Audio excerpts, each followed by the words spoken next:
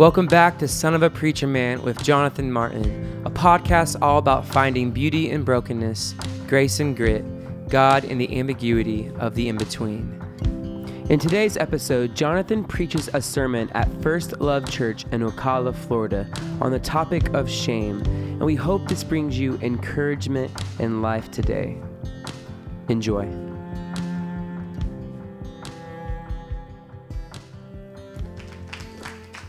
Thank you, Heather.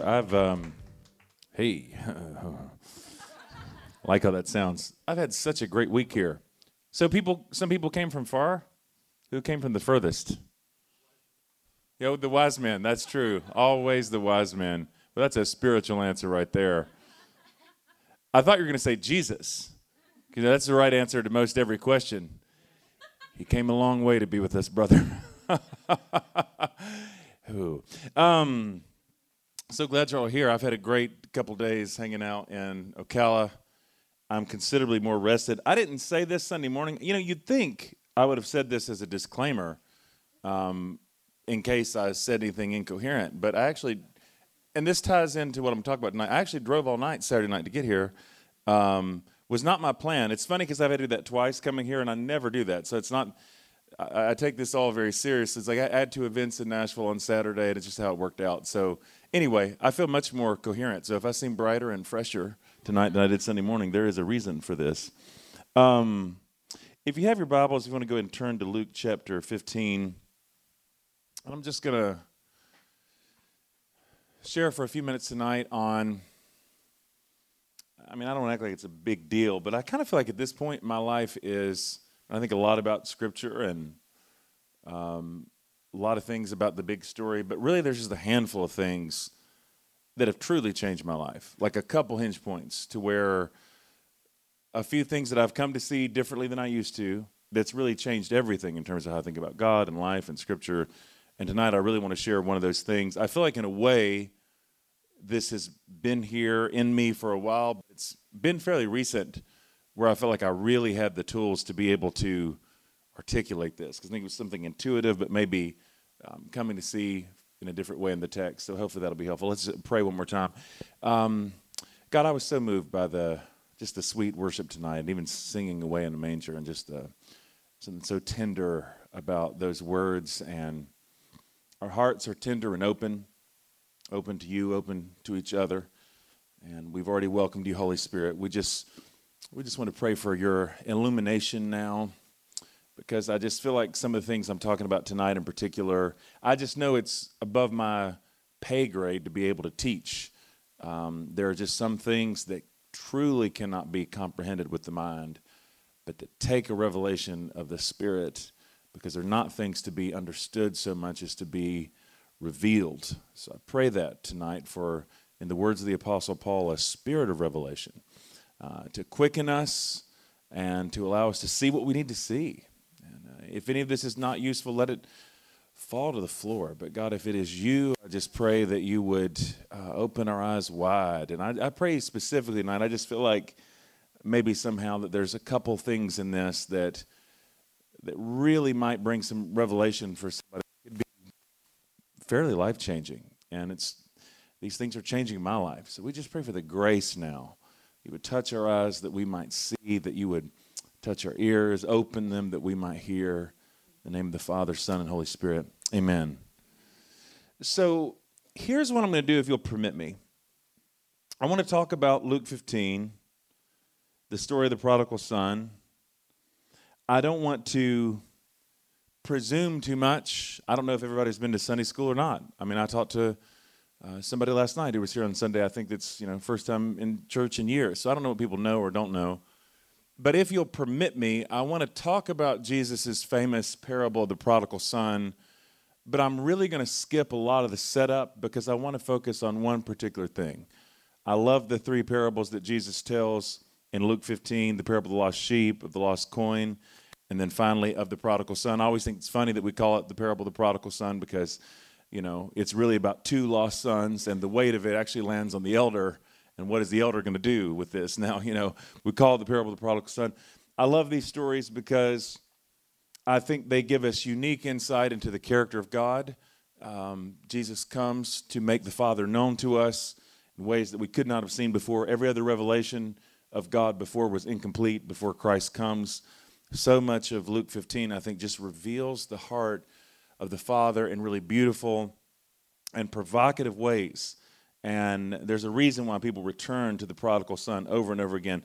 But I'm just not going to do a lot of context. And it's funny, too, because not long ago someone actually asked me to talk about the prodigal son. And I got so excited about it that I think I preached 8 sermons on the prodigal son in one because there's all these things that I love. I really want to restrain myself because there's really just one thing only that I want to highlight in this text tonight. So Luke 15, beginning with verse 11, let's at least read a bit. Then Jesus said, there was a man who had 2 sons. The younger of them said to his father, Father, give me the share of the property that will belong to me, which of course is extremely insulting. He's asking for his inheritance early. It's the same thing as saying, I wish you were dead, in a kind of a patriarchal, tribal culture. This is the most disreputable thing you could possibly do. But the father does this. He divided the property between them, which says a lot, by the way, about, see, here I'm already preaching, about just what love does and the character of love. I find it fascinating, the story that the father surely knows that his son is going to misspend this money and gives him the inheritance anyway, which is a painful lesson about what it means to love, is that when you really love, you leave the back door open, and it really is unconditional. Like there really is this way, like I love you, I know this is going to go bad, but this is what you want. There is a freedom that's there. It's hard for us to love that way, but that is how God loves us, with this radical freedom. Anyway, a few days later, the younger son gathered all that he had, and he traveled to a distant country, and there he squandered his property in dissolute living. When he had spent everything, a severe famine took place throughout that country, and he began to be in need. So he went and hired himself out to one of the citizens of that country, who sent him to his fields to feed the pigs. He would gladly have filled himself with the pods that the pigs were eating, and no one gave him anything. But when he came to himself, he said, love that phrase, he came to himself. He said, how many of my father's hired hands have bread enough and to spare? But here I am, dying of hunger. I will get up and go to my father, and I will say to him, Father, I have sinned against heaven and before you. I am no longer worthy to be called your son. Treat me like one of your hired hands. And you can leave that up for just 1 second. I'll just mention this. One of the things I love most about this story is that there's nothing in the world that motivates the prodigal son to come home except the fact that he gets hungry. So if your idea of repentance is having noble motives, please be let off the hook right here. He didn't just one day decide, boy, what I did to my dad was so wrong. How could I do that? How could I break his heart in that way? That was terrible. I owe him an apology. What? No. That wasn't how it went at all. He just got hungry. And he didn't know anywhere else to go, didn't know anything else to do. So that's when he says, I think I ought to go back and apologize to my dad. Maybe get some kind of a job here. Wasn't motivated by anything noble. I'm just saying that as just as dropping a footnote to say there's not a wrong way to come back to God. There's not a wrong motivation. You can't get that wrong. Do you hear what I'm saying? If you come back to the Father's house, there's not a wrong way to do it. There's not a wrong reason to do it. What if my reasons are selfish? Whose reasons are not selfish? I have yet to know anybody who really comes to the Father's house that doesn't get there more or less. I know some of us are born into a tradition. But, for the most part, if people come to the Father's house, it's because they bombed out somewhere. That's how it goes. It's all right to come home just because you're hungry and you're in need. I just thought I'd throw that out there. So verse 20, he set off and went to his father, but while he was still far off, his father saw him and was filled with compassion. He ran and put his arms around him, and he kissed him. And I'm not going to read any further. Typically, if I were talking about this text, I would want to talk about the father seeing him from afar, and he smothers his son with kisses, and he brings out the ring and the sandals, and they kill the fatted calf. And there's so many dimensions to all those things that I think are so great and so wonderful. But I really want to keep the focus tight tonight on just one thing.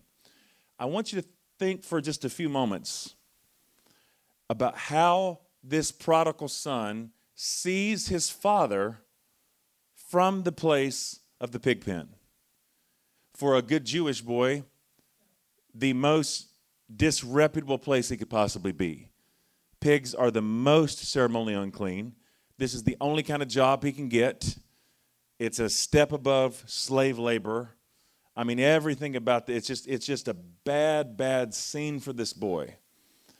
And while he's in the hog pen and he begins to think about his father, he begins to imagine what his father might say or what his father might do. He begins to imagine what it would be like to reconcile with his father. The best thing he can think of, the best thing that he can dare to hope for, is that maybe if I get back, my father will strike a business arrangement with me. Maybe if I agree to do a certain amount of work, he'll give me a job. No thought of being received back in the house as his son.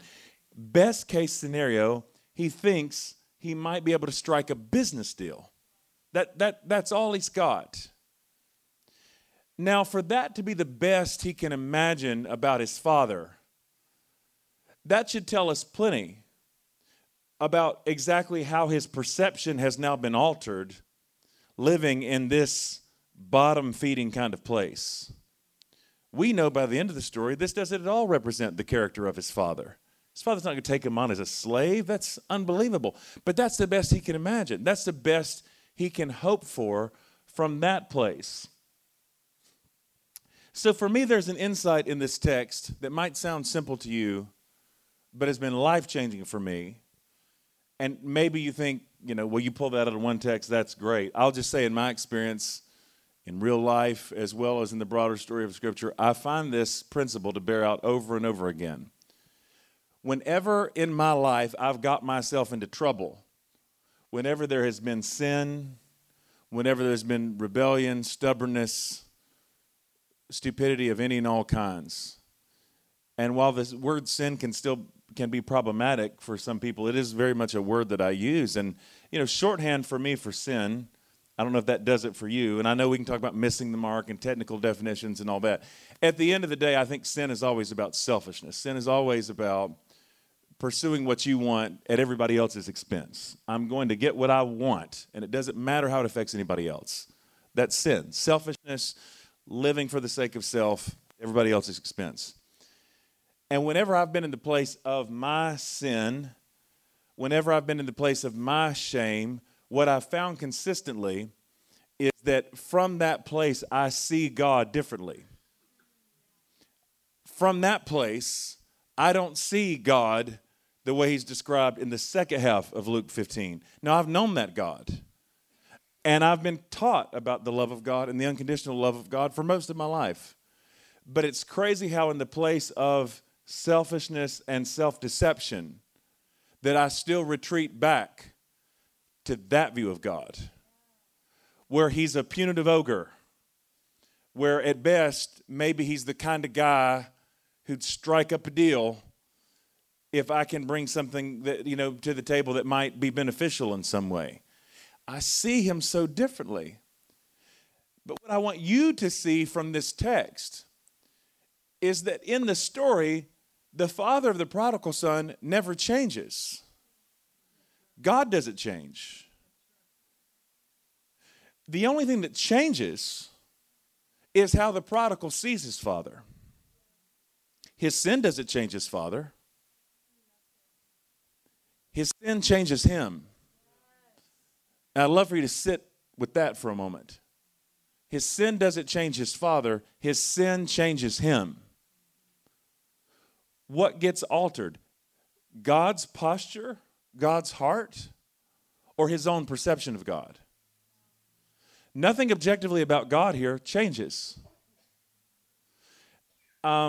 It's funny to me how a handful of rumors about God the Father, taken out of context, from really bad readings of Scripture, have caught on so broadly.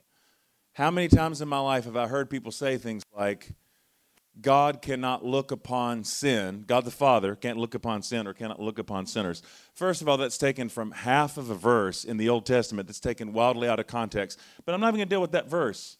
I'm simply going to offer as my whole refutation, because I feel like this is a fairly big refutation, not a handful of verses, but I'll give you 4 books, Matthew, Mark, Luke, and John, and you tell me if God is able to look upon sin and look upon sinners. Because this is the whole scandal of the ministry of Jesus, is that he's constantly eyeball to eyeball with sinners. God can't even look upon sin. Let me help you with some Trinitarian theology right now. If Jesus is God in the flesh, then who do you think is sitting with tax collectors? Who do you think it is that's sitting across the table, right? Like, Jesus is God. Jesus is constantly looking upon sin and upon sinners. So banish that notion from your head, that from your place of sin, that God can't see you or he can only see you through the blood of Jesus. I love the blood of Jesus. And the blood of Jesus does, in fact, save us from sin, the devil, and from ourselves. But it doesn't save us from God. God is never the one that we needed saving from. And it's just never been true. Thank you for the 3 people who are excited about this. That God can't look upon people in their sin. Here's a better way of saying it. From the place of our sin, we can't look at God. That's the issue. I've never said it like that before, but I'll try to say it like that again. Somebody give me a note. I don't know. But you hear what I'm saying, though? It's like, it doesn't change how God sees us, but it changes how we see God. That's the problem. And it's funny how even if you know about the love of God through Scripture, through people who taught you, through some experience of God's presence, it's funny how that's still the place that we retreat when we're in a place of shame. Because, man, there's something about that place of shame in particular where you just, no matter what I know in my head, the way I see God is still so messed up. So I find myself on kind of a mission right now because I'm more convinced than I've ever been that the thing that really takes people out, and I want you to hear what I'm saying. There are all kinds of ways that you can sabotage your own life. There are plenty of things that are unhealthy. But I see it over and over again in people's lives. You see if this bears out for you. Man, somebody makes a mistake. Somebody makes a wrong choice. That's not the thing that really takes people out. What'll take you out, though, is shame. Like, shame is the thing that will destroy you. Shame is the thing that will eat you alive. It's funny to me how I know when I talk about things like this, sometimes I think it can make certain kinds of Christians get nervous.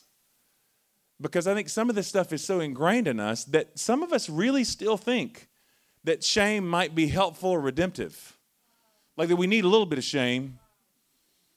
Just enough. Like shame, sometimes shame.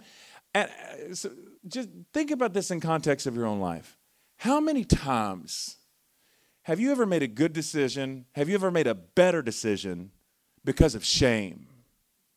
Because I don't know how that works for you. This is true in my life in big and small ways. Shame puts me on a spiral. The moment, so then it's not only do I feel bad that I feel bad, and I just get, and and then it's like it's not that first move over the ledge. It's that thing that happens when it's like, oh man, well, I'm already in a bad place, so what's the point? Like that's when people's lives get out of control. That's where addiction swallows people up. So I'm going to tell you this, and I'm not going to embellish a single detail because this is just from a couple days ago. And while even if it grosses me out a little bit to tell, I think this could be instructive. Now work with me here for just a minute. I come from a long line of big people, wonderful but big people. And so I don't think I've ever talked about this in a talk. Maybe just because it's like a Wednesday night in Ocala, it just seems all right to talk about. Because I can be self-conscious about such things. Like I really do battle with my weight. And I mean, I'll put it like this. So like back in 2011 or something, I lost 50 pounds, 55 pounds, something like that. I mean, I've been a lot heavier than I am. But man, you don't understand like how much I love to eat. Like I live to eat. And when I travel, all I think about is what I'm going to eat when I get there. And when I get done with one meal, I immediately start fantasizing about what the next one might be. And I feel like I spend so much of my life just dreaming about the next meal. You know, those of you who've been with me out to eat know that I can get very paralyzed at the table with the menu because the options. You know, it's like every meal I feel like is my last, and I want to get it right. I can get really intense about this. But I also, you know, if you know me too, I have an all or nothing personality in general. So this is how this works for me. When I'm good, when I'm behaving, when I'm trying to be healthy, I'll go really healthy. And I try to do all the stuff that I most hate. I try to keep those carbs low. And I love carbs. I hate to say it. I possibly love carbs more than I do Jesus. I don't want that to be true. I'm afraid it might be true. I'm afraid I may love actual bread more than the bread of life. God, deliver me from this idolatry. I love carbs more than anything. But when I'm trying to be healthy, I try to keep the carbs low, the protein up, et cetera, et cetera. So last week, I had almost a whole week back at home. I haven't been home. I've been on the road. When I'm home, I try to be healthier. So I went a whole week where I'd been so healthy. And I was eating next to no carbs. And I was working out every day. And I was being so good. And then I had a friend come in town I was excited to see. And I went to a conference. And I had a bunch of stuff happening within the course of like a couple days. And I felt celebratory. And that one cheat meal turned into 2 cheat meals, turned into 3, turned to 4. Until finally, to bring this into real time, it's Saturday night. And after being at these 2 different events in Nashville during the day, now I'm getting out of town at an ungodly hour.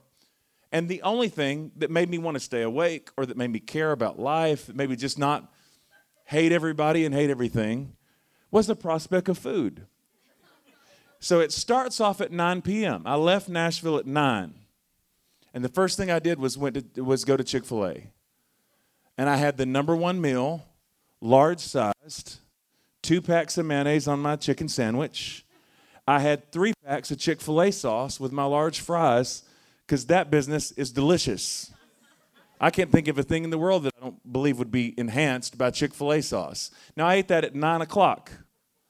9 o'clock, if you're going to eat like that, that is not the ideal time to do that metabolically. Do you know what I'm saying? But I ate it. And because I didn't gas up to full before I left, by 11 o'clock, I needed to get gas. And by then, I had a sweet tooth. So at 11 o'clock, when I got gas, I got a 4-pack because I love white chocolate. I got a 4-pack of white chocolate Reese's Cups. Those are utterly delicious. That's 11 o'clock.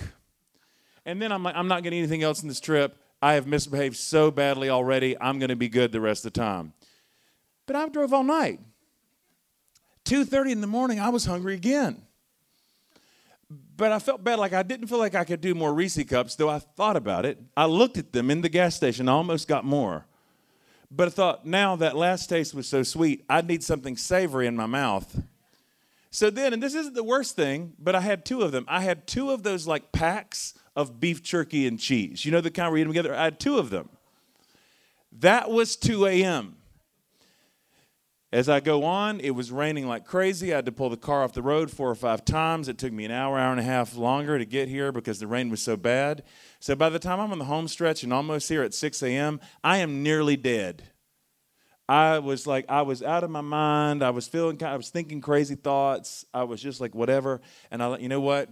The only thing in the world that could make me happy right now, because Chick-fil-A is closed on Sunday, was I stopped at the McDonald's at 6 a.m., in which I had a sausage and egg biscuit and hash brown at 6. Now, I want to tell you guys, that's a night of debauchery right there. That's debauchery. I mean, think about that. From 9 p.m. to 6 a.m., that's a large-sized Chick-fil-A meal with 3 packs of Chick-fil-A sauce, 4 white chocolate Reese's Cups, 2 packs of beef jerky and cheese, and then like 6 a.m. to have a sausage and egg biscuit from McDonald's with hash. Are you kidding me? I mean, that really is awful. Because if I'm saying this, not because I know how some people are, it's like because I try to keep myself, I'm trying to stay healthy these days. Well, thin people, nothing. Do you understand? I put on 5 pounds that night. This is what I do. So then, because I'm radical like that. And I know I took way too long to tell that. I think it was fairly entertaining, even to me. But I took way too long to tell it. But I'm just trying to underscore a simple point. I had been so healthy and so good that after I ate that meal at 9 o'clock, from there on, who cares? I'm going to party like it's 1999, y'all. If there are no rules left. I already felt so bad about what I was doing in my metabolism. No rules. I could eat anything. It's crazy. And in that example, like one night, okay, well, that's something we can laugh at. But on a more serious level, this is what I see consistently with anybody who deals with any kind of addiction, any kind of self-destructive behavior. One thing that you feel bad about, and it's not so much that initial step as the shame that absolutely pulls you under. And what I believe what happens here, and I mean, this is almost maybe this is another story for another time. This is almost my definition of hell right here. You get stuck on a loop in that delusion. You see God from that place and you get stuck there. So then even if you hear about the love of God, even if God tries to break through in some way, you're stuck in that delusion. That's all you can see. Because from the loop of shame, that's just how God looks. And nobody can talk you out of it. It's how you just get stuck in that place of shame. And that's why at this point in my life, it's such a passion of mine just to see people break out of that place of shame. Because I don't think it motivates anybody. Shame has never produced holiness in anybody. Shame doesn't produce holiness. Shame produces hiding. Do you hear what I'm saying? Shame won't make you holy. Shame will make you hide. That's all. Shame won't make you behave better. After the 4 Reese's cups at 11, do you think that something happened to me like, this is just too far, I got to be good? Of course not. I had a long drive ahead of me. It's like the one thing just leads to more of the things. That's how that goes. This is now going to forever be my illustration of sin, was my drive down to Ocala to preach. Was I coherent Sunday morning? Did I seem present? I felt present. That's remarkable. See, that's the Holy Ghost. You know God was here. Because I don't know how I was still living after that. I should have been throwing up somewhere. Good grief. All that eating and then not sleeping? What? That's a terrible place to be. I crashed hard that afternoon, though. Shame doesn't produce holiness. It produces hiding. You know, my friend Mike McCarg was in Nashville the other day, and he said something I just keep thinking about. Because he's into science and I'm not. I don't know anything about science. I don't understand anything about science. I have no scientific skills. But Mike was talking about how they did this experiment with rats where they would give them small doses of heroin. I was like, this sounds like a fun experiment. No, I didn't really think that. But how, first of all, how interesting it is, like even like in their little rat brains, that heroin would cause them to isolate themselves. Like they would get alone. They would get away from the group.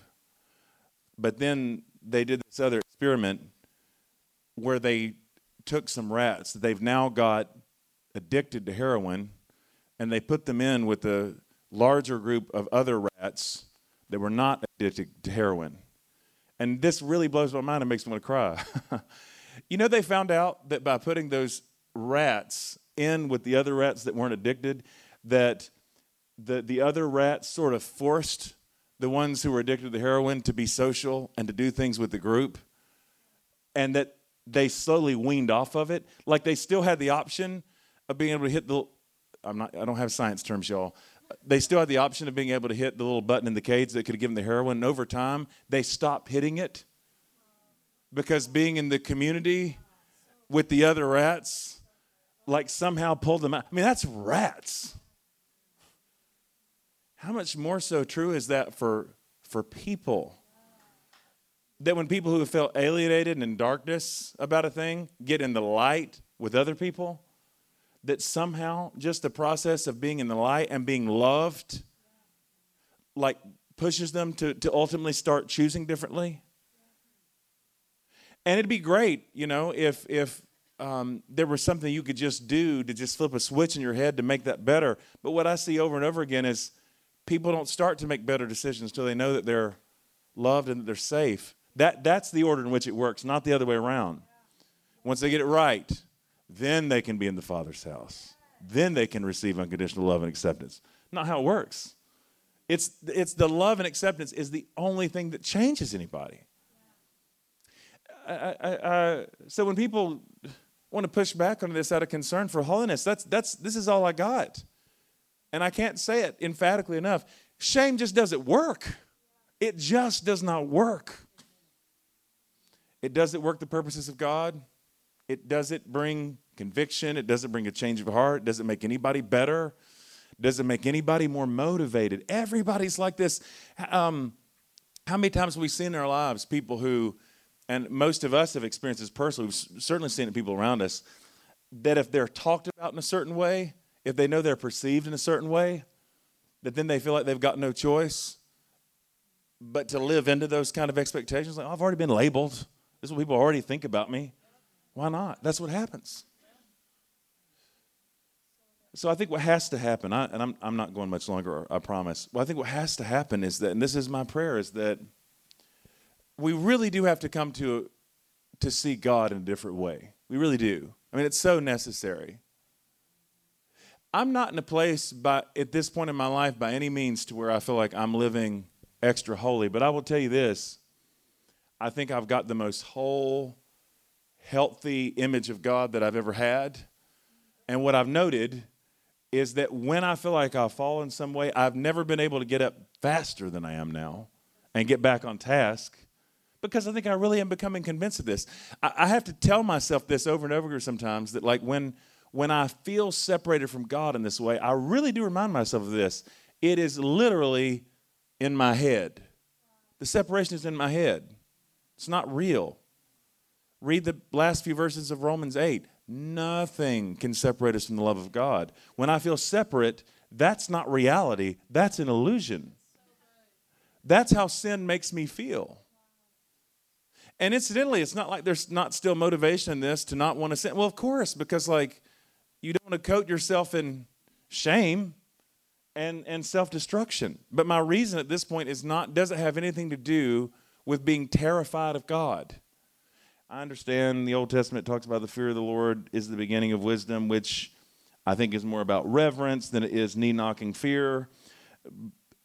But one other verse, and I really am ending with this, says it better than anything else. 1 John chapter 4. I think we have that for the screen too. 1 John chapter 4. If not, I've got it here. That's fine. Verse 18. Oh, there we go. John says, could you read this out loud with me? Because I think you might just need to hear yourself read it out loud. There is no fear in love, but perfect love casts out fear, for fear has to do with punishment. And whoever fears has not reached perfection in love. Can we just read that one more time? There is no fear in love, but perfect love casts out fear. For fear has to do with punishment.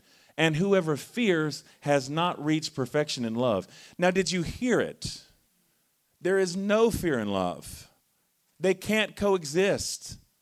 Perfect love casts out fear. It drives it out. It dispels it. He who fears has not been made perfect in love.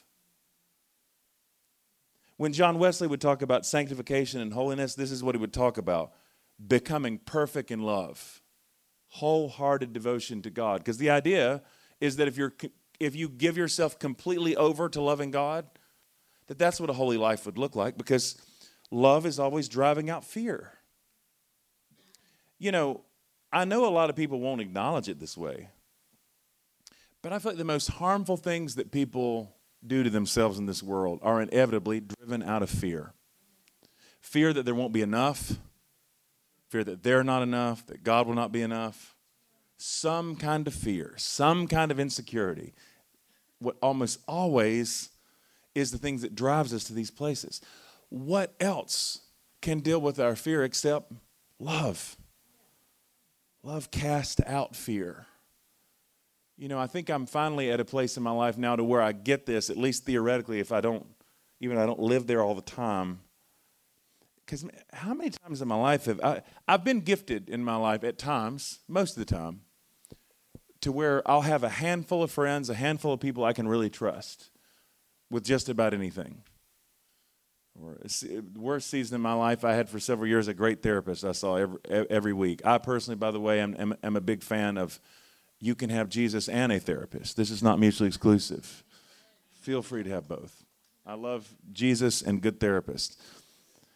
But I got to a place where I realized how weird it was that I still thought there were people in my life who I could come to more easily than I could God about the stuff I was really, really dealing with in my heart. Like, do I think my therapist loves me better than God does? You think your grandmother loves you better than God does? You think your best friend loves you better than God does? You've got somebody in your life that hopefully that you could talk to and not have to feel shame even when you're struggling, and you think somehow that they love you better than God? Finally came to realize just how weird that is. Like, who should I turn to quicker? Who should I go to faster than God when I'm in a place of deep need? Who is more eager to be with me in those places, in those broken places, than God? Nothing to be ashamed of. Whenever people, one of the things I said I was going to be done, and I basically am, and this is a good segue into communion, I think, but because I do what I do, and I talk about brokenness, and I talk about all kinds of experiences, one thing that I really value and appreciate, I don't solicit this, I'm not a therapist. There are things I'm not trained to help people with, and I'll quick say, like, a lot of things I don't know. But, you know, people will talk to me about stuff. And I'm a vault. I take that very seriously. If somebody tells me about a problem or whatever, I wouldn't say anything about that to another living soul. But it's funny how often still people will come up to me. They'll tell me about something going on in their life because they felt touched by something that I said and it spoke to them or whatever. And it starts with this whole preface of, like, you can just kind of feel it in the air, even if they don't say it. But sometimes they do say it. Man, you're just not going to believe. Like, I'll tell you, but you're just not going to believe it. I'm sure you've never heard anything like this before. Y'all, how many ways are there really of self-destructing your life? I know we use this phrase in a different context. People talk about original sin. In a way, there's nothing less original than sin. Not that many ways to do it. Handful of categories. It's like, it'd be like going to the doctor and just like, doctor, I've got this thing. I'm dealing with. I'm sure you've never seen anything like this before. Of course he's seen things like, he's a doctor. He's seen all of it before. And you're going to shock the doctor? Going to be scandalized? Now, it breaks my heart, people. I always just want to hug people right then. Like, look, I promise. You're not going to tell me anything that scandalizes me. I've read the Old Testament. What do you think's in your life that's going to be more scandalous than that? And really, that's one of the things I actually love about the Old Testament, is it reminds us that all of these things, too, are part of the human story. There's just nothing that's that outrageously unique in that way. And what I find, though, consistently happens over and over again is that people, it's so life-changing for people, though, when they feel like they can actually talk about those things, when they can bring things into the light, which is, by the way, the only thing that God ever cares about and bringing things into a life. I'll admit, there have been some times in my life where I feel like God has brought some things into the light that I didn't really particularly want in the light. It wasn't exactly my full choosing. But you know what I've come to believe? God never, ever exposes anything for the sake of shaming anybody or punishing anybody. If God brings something in the light, it's for one reason only, because it's in the light that you get healing. Also, 1 John, if we walk in the light as he is in the light, We have fellowship with one another, and the blood of Jesus cleanses us from all sin. But if we claim we have no sin, we make him out to be a liar, and his truth is not in us. What do you think it means to walk in the light? It's about walking in truth. It's about walking in exposure. Not about walking perfectly, but walking in the truth. Not walking in self-deception. Any kind of healing and wholeness is possible when you don't bury yourself in self-deception. Man, I did not mean to go this long into all these things. But that's the other thing that shame does. Shame just brings such self-deception. Because then you start, not only do you start spinning to other people, you start spinning to yourself. And so even then, the issue in that place is not that God can't reach you where you are, but that, God will not force his way past that mask and that facade. You're still pretending to be somebody you're not. God can't get to that person, that imaginary person that you're pretending to be. Walking in the light is about walking in exposure and walking in truth. Truth brings freedom. Where the Spirit of the Lord is, there is freedom. And even in that context, I don't have time to preach a whole sermon about it, but all my life I've heard that verse used to talk about freedom in worship. I don't think that's bad. I do think that when the Holy Spirit's moving in a room, there's freedom in worship. Lift your hands, praise God. I'm completely cool with all that. It's not what that verse is talking about. That whole passage is where Paul is glorying in his weakness and in all the things that he suffered.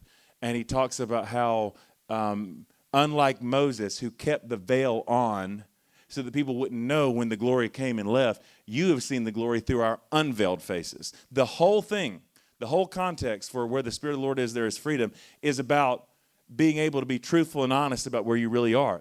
That's the kind of freedom the Holy Spirit brings. The freedom where you don't have to hide. Not about being able to dance and run the aisles. I'm actually in favor of dancing and running the aisles. That's just not what it's about. It's about being free to be who you are, to be where you are in the light of God's presence. And I've never seen anybody do worse for bringing everything into the light. There is no risk factor in that. Well, man, maybe what if maybe by bringing this thing in the light, for one thing, I just find that this talk has taken on a life of its own. For one thing, I just find that sometimes just saying something out loud, it just minimizes its power over you.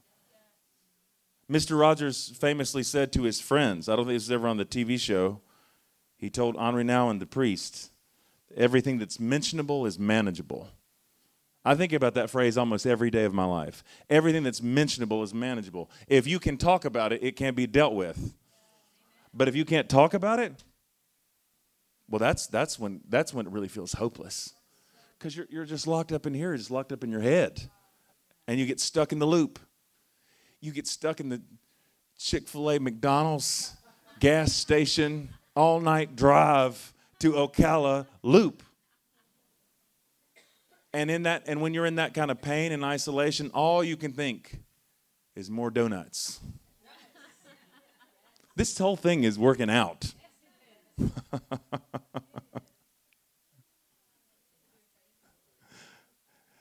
Stand with me. I don't have anything else to say about that. It's a good, I love that we're getting ready to come to the Lord's table in a moment like this because, I don't know, what does this meal mean if not for reminding us of the price that Jesus paid to be able to remove the sting and the shame of sin. To remind us that the provision is already here. That's so much of what this meal is about. So God, as we prepare our hearts now to come to the table, I just want to pray very specifically and briefly, actually, for any friend who's here who's stuck in a cycle of shame. I pray that you would bring your light. Where there is light, where there is love, fear is driven out. Shame is cast down. So I pray that your light now would flood all of the dark places. And I pray that for a moment now, God, you would heal our eyes so that we realize that when we look at you, that we have nothing to fear. Pray that you heal our eyes, God, so that we would just be delivered out of that vain imagination we have of you from the place of despair and shame. Allow us to see you for who you really are. Allow us to see for a moment how you actually do look at us. How you actually do see your sons and your daughters who are here. Give us that grace now, and I pray that you just prepare us now for this feast. In Jesus' name. Yeah.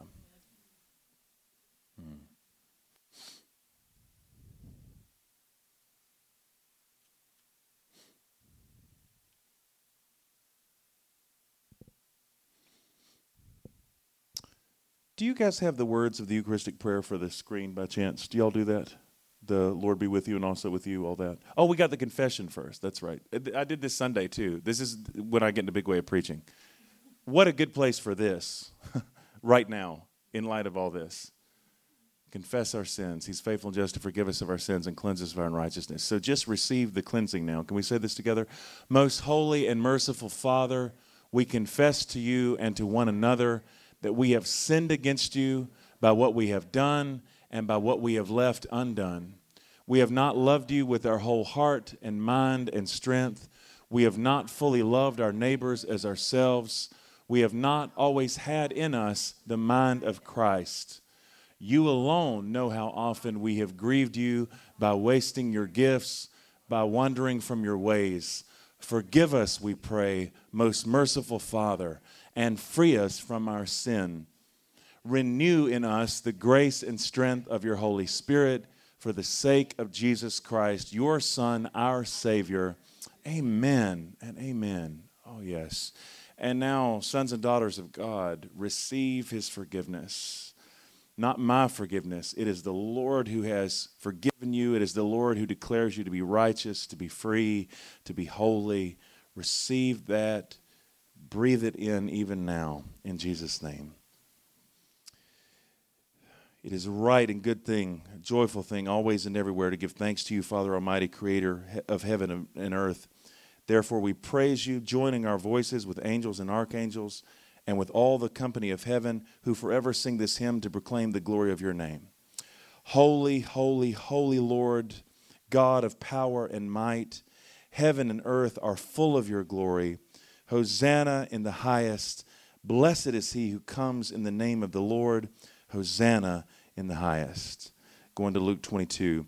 On the night he was handed over to suffering and death, our Lord Jesus Christ took bread. And when he had given thanks to you, he broke it. And he gave it to his disciples and said, "Take, eat. This is my body, which is given for you. Do this for the remembrance of me." After supper, he took the cup of wine, and when he had given thanks, he gave it to them and said, "Drink this, all of you. This is the blood of the new covenant, which is shed for you and for many for the forgiveness of sins. Whenever you drink it, do this in remembrance of me." Amen. So, God, we just ask you now that you would consecrate these elements. And you allow this to become for us the body and blood of Christ. We pray that you would sanctify us also, that we might be your meal, that we might be your body that is broken, blessed, and distributed for the sake of the world, that we might be the drink offering that is poured out for those friends around us that we love and that you died for. And I pray specifically, God, now, as there just seems to be an unction on this tonight, that as people come to receive this meal tonight, I pray in Jesus' name that shame would be broken. I pray in Jesus' name that addiction would be broken.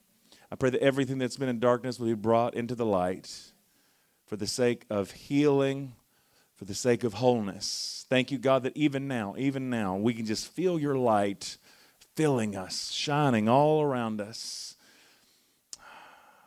For no other reason, God, not to shame us, but so that you can fix us, restore us, repair us, make us whole.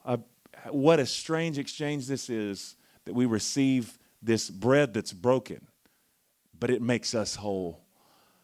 Let that be so even now in the name of the Father, the Son, and the Holy Spirit. Amen.